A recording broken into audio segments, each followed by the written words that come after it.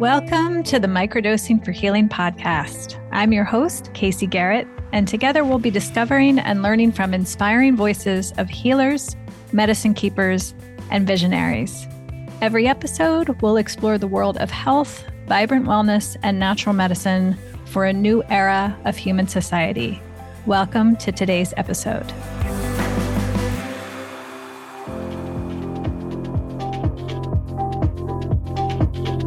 Hi, everyone. Welcome to part 9 of our chat. Today, I'm really excited to talk to you about today's topic. Today, we're going to talk about the differences between group work when it comes to microdosing practice and one-on-one work. So I have done both, and they're both just beautiful. But there are some really distinct differences that I want to talk to you about to help you decide both what to start with if you're brand new to the field, as well as, what give you some clues so that you might know what you're most drawn to. So if you're just starting out and say you're coming into microdosing coaching from another field other than the healing arts. So for example, if you had a corporate background or you were in a completely different industry, you might want to start with one-on-one work first. And I say that because to do group work, it's really, really important that you come in with a base and an audience and a list of some kind before you start to do group work. It's harder than people think, to put a group together. I can hear a lot of the healing artists that I know because they tried and they have group programs, and it's a lot of work. It's a lot of getting the message out and promotion and marketing and selling, which, a few coaches and healing artists really love to do, but not many, right? So if you know that about yourself, and you don't have a list and a pre-existing audience, I definitely think it's wise to start out with one-to-one work. Let's say one of the challenges of one-to-one work when you're new, so you're only working with one person at a time. So you're learning more slowly than you would say in a group setting. One-to-one work, you get to know someone really intimately well, which you might not have space and time and investment to see them so deeply in a group setting. So one-to-one work too, people will pay more than they will for a group experience because they're getting undivided attention, right? So those are all factors that go into your one-to-one work. One-to-one work is easier to start because it just takes one person, right? That's obvious. And you can start with people you know. A lot of times when I work with people who are brand new to the healing arts and they're super talented and ready to go, but they're like, I don't even know who to start with. Like, do I run an ad? Do I post on social media? And really, don't overcomplicate it. It's really just working first with who you know. It's very common to just, start sharing microdosing practice with your friends and loved ones. Maybe you're not charging at first. You're just, helping them get started and supporting them. You learn from that experience for sure. Then you start to work with friends of friends and neighbors of neighbors and just let it organically happen. With something like microdosing, I find, people are so drawn to healing and are so drawn to spirituality in a way that they can't even really articulate sometimes. But as soon as it presents itself to them, it's like a little light bulb goes off. So a lot of times I find you just have to share it and that's all you need to do. You don't need to even think of it as selling or marketing when it comes to one-on-one work, because I joke that I can barely, I leave the house and I get a new client. It just, when people, because I'm sharing about what I do and I'm very open about what I do, I see someone I know and that's the first thing they want to talk about is, tell me more, tell me more about this. And is it for me? Do you think it's right for me? So the more you just share openly and answer questions and educate people and work to remove the stigma, talk about the research that's going on. There's a lot of mentions in the mainstream media now these days. So just naturally sharing and being yourself will get you your first one-to-one clients. And then word of mouth takes over. Make sure you let people know one-to-one that you are open to working with other people. A lot of the times people are happy to share, especially when it's something that makes them feel so much better. And, people will see them very frequently and go, "What are you doing? Like you seem great." And people will tell them, and there you go. So it's a really mycelial thing that you don't have to overthink or get anxious about sharing, because the sharing, once you do it, and if you do it in alignment and you do it with passion and truth, it's just going to happen, right? So one-on-one work, I definitely suggest starting with if you are coming in kind of completely new and you don't have any clients. If you are a healing artist in pretty much any modality who has been in practice for any length of time, you already come with a built-in audience. So that gives you a little bit more freedom to think about, do I want to do one-on-one, or do I want to do group work, or do I want to start with a combination of both and see how it goes? A nice in between is like starting with like a little pod, a little cohort, and see how it goes. My situation, my personal experience was, I've been in the healing arts for many, many years. So I had a huge audience coming in, but it was unique in that, the first bit of my client base was like when I was an independent practitioner, and then I started opening studios, and our client base grew to, I think our client base of our studios in 2 different counties ended up being, I think we're like 22,000 people, where our customers, they were clients of the studio, but a lot of them didn't know me personally, especially once we opened our 3rd and 4th studios. I wasn't there all the time, so they didn't necessarily associate me, Casey, with the studios anymore. So when I changed and pivoted and started offering this work, yes, I had a huge client base to share microdosing with. However, it wasn't, it was people that were like, wait a minute, I went to get massages at this place, and what's this mushroom thing? Like what's going on here?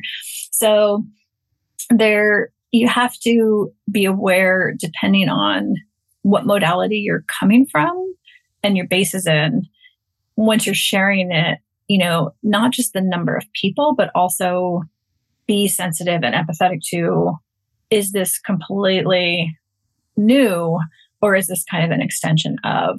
So in our case, our studios did everything from body work to energy work to meditation, yoga, cacao ceremony, sound healing. So it wasn't that far out there to think that people who are coming to us for those things would be interested in health and healing and potentially mushroom microdosing practice, right? So I had a really, really beautiful, ability to start with group work because I had that client base built in. So that might be true for you too. So if you've been a healing artist for some time and you have a pretty sizable email list, you might not start with one-to-one work. You might start with group work right from the start. So we did that. We started with two pilot groups now 2 years ago, as I'm recording this, and 2 groups of 12 people that I considered kind of my pilot group cohorts. And it was just from the start, it was the first time I had ever really done group work, let alone virtually over Zoom. And I didn't know what to expect.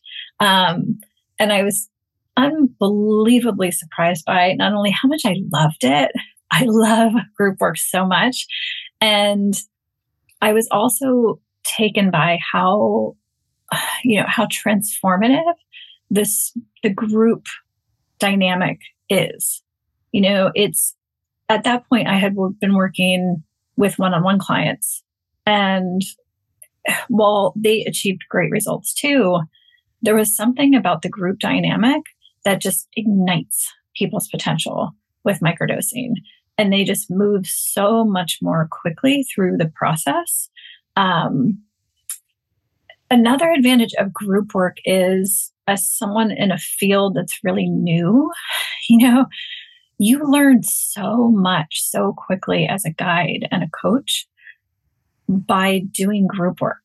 I was able to grow so much as a space holder and a guide by doing the group work we did. So if I had maintained doing one-to-one work, there's no way I would know now what I know now and what I've learned in the last 2 years, because I just learned from seeing so many people. Two of our coaches in the program were original participants in our original groups 2 years ago, and they're both microdosing coaches now, and they could do so, and they're really great at what they do. I have the utmost confidence in them. They're super talented. Exactly because they participated in every single group that we have had. They came to all the calls, and it's like there's no better way to get to know people's paths and themes and threads and things that happen than by participating. It's really, really, really the best way to learn. So it kind of supercharges our client experience, but also supercharges our experience as coaches. And how do we hold space, and how do we lead a group, and how do we see threads and connections, and coach people through this very unique experience, and oftentimes a beginner experience, which is even more important, when you're kind of setting the stage for what will be hopefully a lifelong practice for many people. So group practice is just so, God, I just love it so, so much. I do think if you've never led groups, even though I had never led groups before, I participated in a lot of groups. So I had been kind of an observer and participant, witness to people leading groups for many, many years. I loved studying and learning. And so I learn a lot and continue to learn a lot from other teachers, mentors, coaches. So even if you think you're not interested in a topic, it's to be in the presence of a teacher who is in their mastery, holding space, leading a group. Like, you learn so much just by the way people hold space and lead groups. And with each and every experience you experience, you will learn more and be able to weave those qualities into your own space holding. So as an example, I've been to Esalen for many, many years. I spent much of my early career there in Big Sur. And I went there often, workshops without, the goal was to go to Esalen. It wasn't necessarily to take a specific topic of a workshop. And I went to a workshop in the last year it was on Enneagram. And I was like interested in the Enneagram, but I wasn't going there to learn that specifically. And the teacher had been teaching Enneagram for, I don't even know how many decades. But the learning and the topic was fascinating. But at the end of the week, I think the most I got out of it was just witnessing this teacher in his joy, in his passion and talent, just the way he moved the space and moved the energy and created the dynamic day to day. The way he taught, it was a masterclass in how to hold space. And so all of life is a teacher. And so I encourage you, if you're new to group work, you learn by leading your own groups, but you can also learn a lot by participating yourself in groups. What else? Group work, obviously in terms of like a business standpoint, you can just accept and serve more people if you have groups. That's one of the things I love about it, because and some people aren't, this might not be for you. I love change. I love revolution. I love transformation, and I'm here for it. Like, this is why I do this work. And we all have our own inspiration and motivation, but I am here to see change and healing in people's personalized, but also in the collective culture. And so for me in my work, it's really, really important that we do this work in a safe, conscientious way, but also we do this in an expansive way. We're not holding back and restrained. We do this freely and liberally and expansively. And so groups are the best way to do that. I love our community so much. Building a community, I've done it now several times in my career. And it is it's character building for sure. And it's just fascinating. You know, there's nothing else like building something from nothing that starts with like the seedlings of a tiny group of people and then watching it grow and grow and grow and grow till it becomes something completely apart from you. And it lives on, and it's this living, breathing thing that is no longer yours. And you are there and you're still part of it. And you move from kind of like the creator and manager of the thing to more of kind of the leader and visionary of the thing and the guide. So in terms of groups, it becomes not only you leading the group, it's you weaving connections between all the people in the group and holding space in such a way that the community becomes their connection, not their connection to you, but their connection to the community you created. There's nothing else like that. And it's really special to create something that is separate from you and lives on outside of you. And it's such a cool feeling to have other people grow within that community and become leaders in their own right and be able to just be a participant of the community, and kind of step out and step back in and go like, see, this thing is bigger than I am, is a very, very cool experience. So what else can I share that's useful for group work, one-on-one work?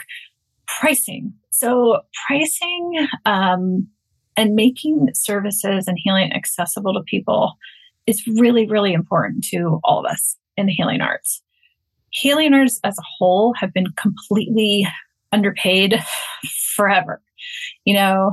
Unless you're like on the clinician professional side and you're well compensated, if you're like in alternative healing, no, like it almost gets mixed into like hospitality service a lot of times, with the whole like tipping models of massage therapists and tipping, kind of like waitresses. It's just interesting the way it all grew up. And I think it's not a coincidence that the female dominated alternative health professions were treated more like service and hospitality, the nurses, and massage therapists, and the doulas. So that's a whole other can of worms. But in terms of us pricing our services and making things accessible, groups give us the opportunity to make our healing work accessible to a large, large group of people that we can't do on a one-on-one model. So what I've seen a lot of healers do very, very successfully, I've done this many times in different variations over my career, is create a tiered model where you have different access points in terms of pricing. So maybe your one-on-one offer is kind of your highest tier. And yes, it's one-on-one, it's, intimate, it's very focused attention on one person. That's going to be at a higher price if you want that. Then maybe your next tier is your group offering. And then below that, you might have very low cost or even free offerings available to people that live on your website or that you offer every once in a while. You can offer free, especially virtually now, you can offer free things pretty easily with just a Zoom account. So doing a tiered model really helps you, pay your mortgage and live sustainably, which healers deserve to do, while your one-to-one offers will help subsidize all of your group work that's more accessible to more people. Group work also gives you more leeway in terms of like scholarships and discounts or sliding scale. We talk about sliding scale is a whole other can of worms that I feel strongly about. I've tested out over the years, and if you're interested in hearing more of like those kind of things, come to our mastermind group. We talk about stuff like that all the time. So, but for our purposes today, doing things in a group, one-on-one, and then free accessible resources way really gives you a lot of opportunity to get people into those group offerings and have some flexibility. Because again, you're already teaching the group. It makes no difference if there's one or two extra people in there versus when you offer services one-on-one. Each person booking is really, really impactful to your sustainability. So you can't give scholarship seats and discounted slots to one-on-one clients without really hurting and harming your own livelihood, versus you have that ability to offer scholarships and discounts for the group because it's a big group and it really doesn't matter. I frequently get asked for scholarships I do 2 different group containers. So there's a capped group where there's only X amount of seats. And then I have a group offering that's unlimited. It's open enrollment and it's unlimited seats. And I frequently get asked for scholarship seats, free seats in the intensive CAP program. And I have learned to say no kindly to people because it's like, it's a CAP seat thing. There's only X number of seats and I can't give those away for free because I'm missing out on that revenue that I'm counting on from that seat. Also people asking like, can they share a seat, with people? And it's like, no, again, like the person you're sharing with is taking up a seat for another person. So again, if you have a group offering that's unlimited, they're welcome to, if you want to, and you feel it's deserved, offer them a seat in that. But, having those clear boundaries going in, having the one-on-one and the group offering will give you a lot more flexibility that you might not have had otherwise. So those are my thoughts on group work versus one-on-one work. I'm so looking forward to the future because we are going to come up with all sorts of new systems, new way of doing things. There's going to be so much new technology that comes out to support different tiered access for people, different ways of working with people, new models for like peer support groups. I think is going to become a really important model going forward where it's not all on us. Like the old model is like us as teacher, us as leader. And I think the new models are us in a circle and more shared power, collaborative power. And I've seen it in our community where people who start out as participants grow and become leaders and mentors to the people just beginning. And I think there's going to be so many innovative models that come about where it's not leader student, it's different citizen healers at all levels that learn peer support modeling where, it's people who don't necessarily want to become like a professional medicine person, but they want to be able to support their peers, have basic understanding, basic resources, and harm reduction skills. So I think being open and experimental and trying new things, if, the worst case, it doesn't work and you pivot, that's what we're built for, right? That's why we're here. So good luck, whichever you choose. And again, I really, really encourage you to, again, find your kindred spirits, find your community, and be with your colleagues to some extent. Like you will get so much support, especially in new ideas, new innovations, the way to model your microdosing practice if you stay in touch with your colleagues who are in the space. So thank you so much for listening, and I'll look forward to seeing you in the next chat. Thank you for listening to today's episode of the Microdosing for Healing podcast. Are you ready to take the next step? Please visit us at microdosingforhealing.com to access our free Microdosing 101 workshop. In it, you'll learn more about our diverse community, our supportive group programs, and discover if earth medicine practice might be right for you. See you in the next episode.